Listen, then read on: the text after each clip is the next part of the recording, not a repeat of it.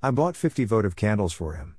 When only one remained, his 49 days in the bardo had ended. I invoked my force majeure clause and burned that contract that had entrapped my entire life.